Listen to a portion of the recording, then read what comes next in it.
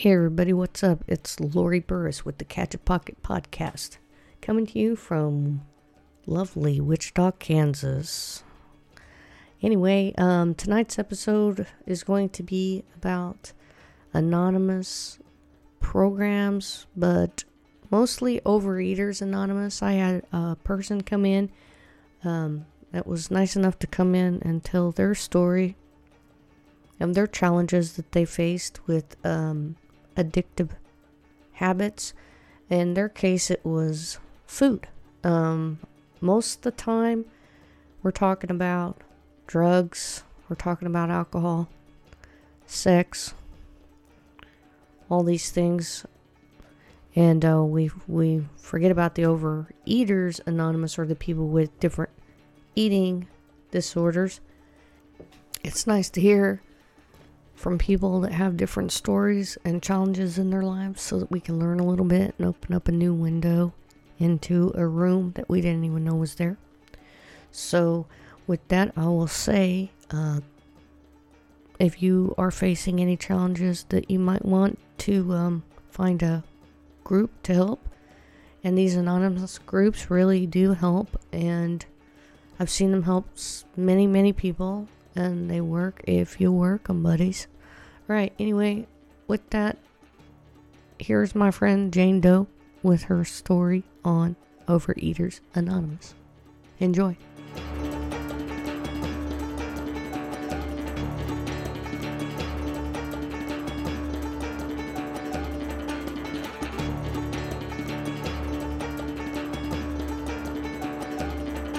So, I won't be able to interview you for personal questions. So yeah, you can. Yeah. Yeah. Okay. I'm just taking out the name and you're going to tell me a little bit about yourself and what makes you want to share your inspirational story with the audience. Okay. Okay? All right. Do you want a name to use? I mean, like, you can call me Jane Doe or something like that. Sure. If you want to do okay, that. Jane Doe's okay. fine. Okay. Okay. Right. So we're with Jane Doe, and she's going to tell us some inspirational stories or story regarding her life that might help you in your journey with your life. So thanks for joining the Catch a Pocket podcast, and thanks for coming. And I appreciate you coming in, Jane. Thank you for having me. Well, my story is about my 12-step journey, and it began many years ago. I've been heavy my whole life, and I knew that I had I had a weight problem, but I also knew that there was some problem beyond that the weight was a symptom and that there was something else going on. But I didn't know what it was. And when I was pregnant with my first son, I gained 50 pounds, and much to my surprise, did not have a 50-pound baby. And so things just really got a lot worse after he was born in terms of my unbridled eating. I was talking to a friend of mine. I had moved to Wichita a few years before, and I was talking to a friend of mine from Wisconsin, and he said to me, you know, I'm going to go to Overeaters Anonymous. He said, all I do is think about food. All I think about is what I just ate, or what I'm going to eat next, or feeling bad about what I'm eating. He said, I know I have a problem, and I'm going to go to Overeaters Anonymous. And I was absolutely stunned because, I didn't know that there was anybody else on the planet that was as whacked out about food as I was. And right. I also didn't know that there was any hope or any help or anything like that. Okay. And so that Christmas, we went to my in-laws, and if I was not sleeping, I was eating. I mean, it was just insane. It was absolutely insane. And my poor husband, the whole way home from my in-laws' house, I cried the whole way home, and I said, I'm going to go to the first Overeaters Anonymous meeting in January. And I did. So that was in January of 1988. So I am about to hit 31 years in the program. Wow, congratulations. Thank you. And it's worked really well for you, it looks like to me. Well, it really has. I mean, I've been as high as 80 pounds more than I am now, and I've been at this weight that I'm at, plus or minus about 10 pounds consistently since, for the last 10 or 12 years. And if anybody who's ever spent any time losing weight knows, you usually gain it all back. And I've been able to stay fairly steady.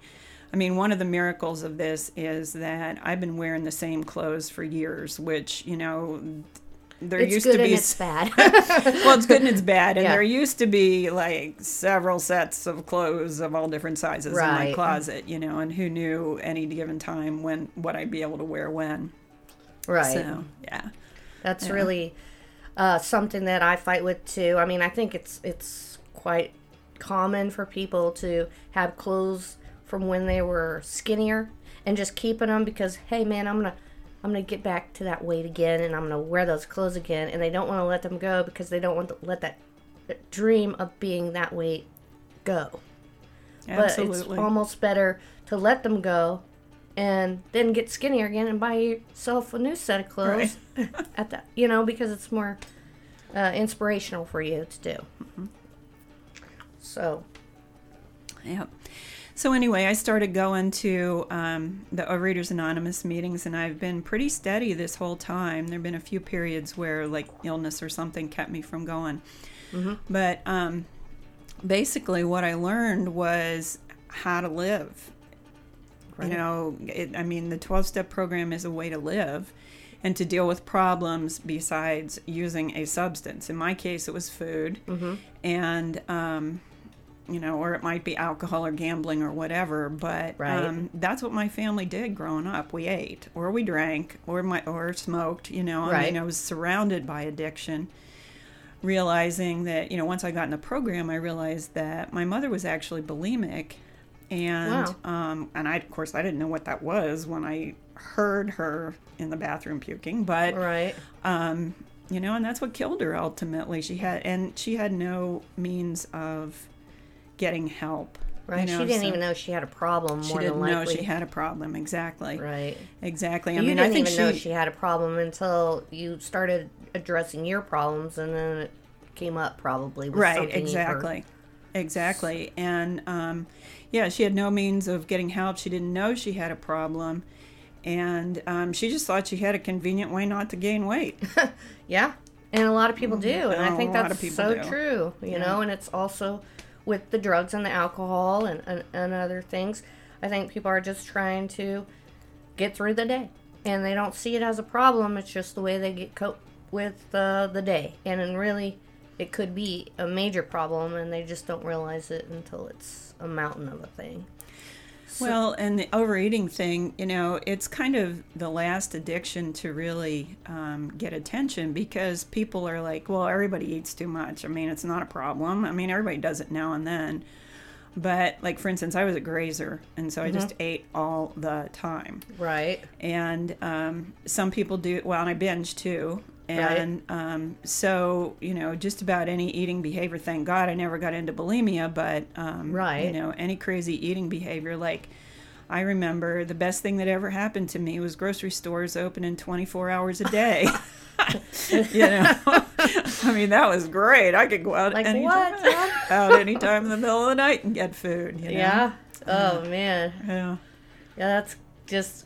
If you think about it now as someone who's the 31-year veteran of addressing your issue with food, you think how where your mind was at that point was probably like, whoa, what was I thinking? But it's just the way that you were coping with something, or like not being able to sleep or something like that. You know what I mean? Mm-hmm. Well, and the thing was, I mean, I just, of course, until I found out about Overeaters Anonymous, I didn't really know what the problem was. Mm-hmm. And it was just that, I mean, I didn't learn from my parents how to cope with life other than by eating. And the thing is a person who has an addiction of any sort, at some point in time in their life, it was their primary coping mechanism in terms of survival. Like my childhood was crazy. I don't think I'd have been able to survive if I didn't have food as my comfort. Mm-hmm. And so, it's kind of like it works for a while and then it turns on you. Right. And it turned on me big time. Yeah. But it sounds like you addressed it when needed. Do you have a story that of your journey that might be able to help someone else going through the same type of issue at this time that you might want to share? Yeah. Well, I just realized that I was obsessed with food. I mean, that's what it is. It's like, that's all you think about. It's like either feeling bad about what I just ate or what am I going to eat next and where am I going to get it and am I going to get enough, all those sorts of things. And what happened was when I was pregnant with my first son, and shortly after he was born, I realized that, addiction is rampant in our family, and I just did not want to pass it on to yet another generation. Okay. And so that was one of my main motivators to do something about it. The other thing was, I positively hated myself. That's a real extreme symptom of addiction is you just hate yourself because you think you should be able to control this behavior. And you just can't. Right. I mean, when I was around food, it was like it was talking to me. Jane, come eat me, come eat me, come eat me. And, the idea, like one of the things I learned was, you can go to the movies and not eat anything. It was just like food. Yeah, food had to be consumed, Right. And you don't have to have the big gulp soda pop at the movie. You can just have a water and be okay. Right. You don't have to have popcorn, the whole 9 yards. Right. But it was like if food was around, it had to be eaten. And of course, that was the way my mom showed love, was with food. She made things for people. Yeah. Okay. And food was a way to wash your emotions down. And so even just learning how to deal with my emotions has been a big process over the years. But the thing is that, it's scary going to your first meeting. It's really, really scary because A, you're admitting that there really is a problem to yourself, if not anybody else. Mm-hmm. And B, everything changes when you're in that first meeting. It's like you realize that there's another way of life if you want to go for it. And just your eating is never the same again after that. But it's totally worth it. It's totally worth it. Okay. Because, the sanity in my life has just been awesome. It's been really, really awesome. So you have a good support group that comes foundation from there? Yes. From Overeaters Anonymous? Right. And you get, like in AA, you would get a sponsor. Is that the same thing that they do in Overeaters Anonymous? Do you get a sponsor, like a guide that guides you and helps you when you have problems? Someone you could talk to that's kind of that you're trusting in? Yes. Yeah, and that's part of the program is getting a sponsor. It's the same as in AA. Mm-hmm. And, but see, clearly, at least with AA, you just stop drinking alcohol. Well, you have to keep eating. So it's a little bit different in terms of one of the tools of the program is an eating plan. And for instance, for me, starting out, for me to just not eat between meals was huge.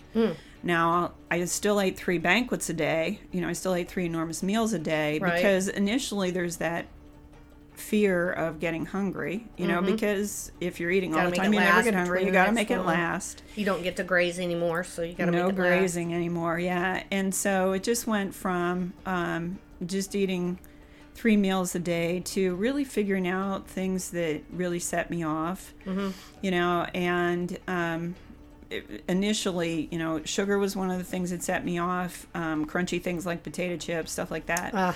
And then what happened over the years was rather than saying I can't eat those things, the focus changes to, okay, what do I want to eat to maintain my health? Okay. And so, sounds initially... really positive to me. It is. Like It's anybody very could positive. really benefit from having support when it comes to eating and just healthy, just healthy food. Because potato chips are such a drive for me personally. It's like, oh, I crave that salt, I think. Me too. Yeah. Me too. But they make some pretty good alternatives that are healthy now, so something to appreciate out of the kale, the kale rush that came out. Right. Yeah, so from there, your meal plans, you were talking about your meal plans and kind of sitting down and acknowledging how you're consuming your food, and your guide helped you. Did you write down your plan like on your first session, or did it something that evolved at like, we'll meet next time and we'll kind of figure out what, take notes of what you're eating from here until the next meeting, whenever that is, like a day later or a week later, and then we'll go through it and say, okay, here's what we can do that you can challenge yourself with, but meet the challenge as well. You don't want to set a challenge so high that you couldn't possibly meet the challenge. Well, one of the things with the eating plan, or from my standpoint, because I realized that food was a symptom and not the problem, being able to eat in a moderate way, if you do that, the weight tends to take care of itself. Mm-hmm. Okay, because it's a symptom anyway. And so figuring out, what and how much to eat is part of the process. There have been times in my time in the program where I have written down everything I'm eating, mm-hmm. and shared that with my sponsor. I don't do it all the time. Mm-hmm. Just, if I tend to recognize myself getting out of control, I'll do that. But one of the things working with a sponsor is, for me, that's really helpful, is dealing with emotions and just kind of the ups and downs of life, and using a sponsor for support as opposed to using food for support. Oh, cool. Yeah. Yeah. So that's nice. Yeah, it's great. And then the other thing that's integral to the 12-step programs is finding a higher power of mm-hmm. your choice. Right.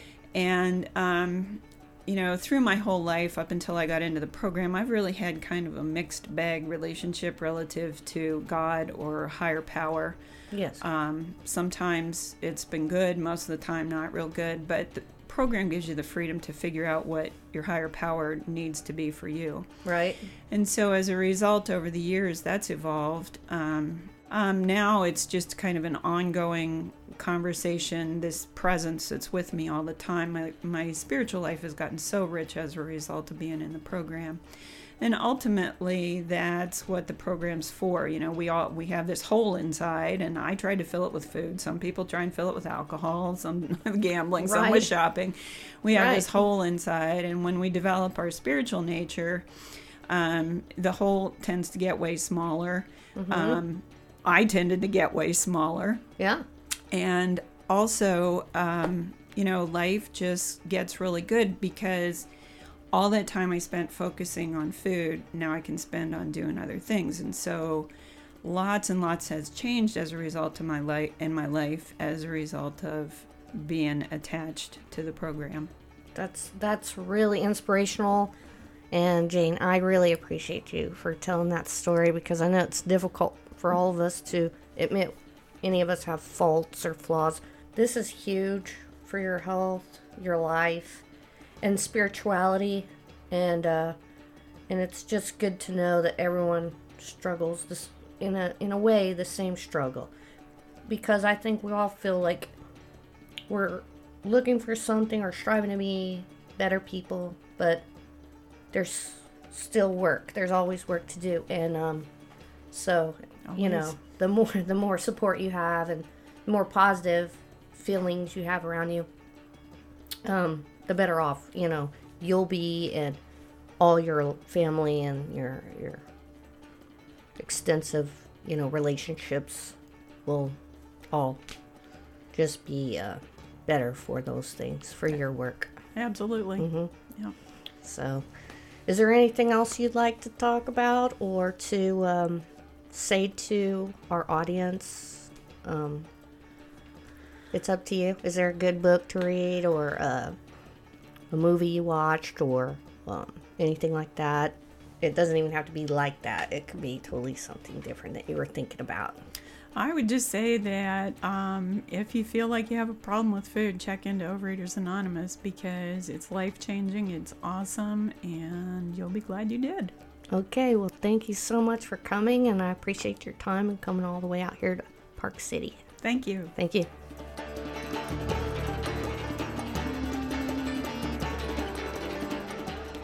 This episode of Catch a Pocket is written, produced, edited, and sponsored by me, because I love making podcasts. If you have questions about a subject, email me at catchapocket@gmail.com. That's CATCHAPOCKET@gmail.com. You can find us on Twitter, on Facebook. You can find us on Instagram. You can find us places you don't want to find us. You can not find us some places you want to find us. So look out, Apple. I'm coming for you. Special thanks goes to Phil and Fletcher Burris for helping me with the technical aspects of producing a podcast. Jeff and Zach Duddle for photos being used on Facebook and Instagram and the Podbean app, and sometimes Twitter. Kirk Runstrom for the music, and Lisa for allowing me to use it on, around, over, under this podcast, this show you're listening to. I'd also like to thank anyone who supports this podcast and takes the time to give it a listen. I hope y'all catch a pocket you can be proud of. See y'all next time.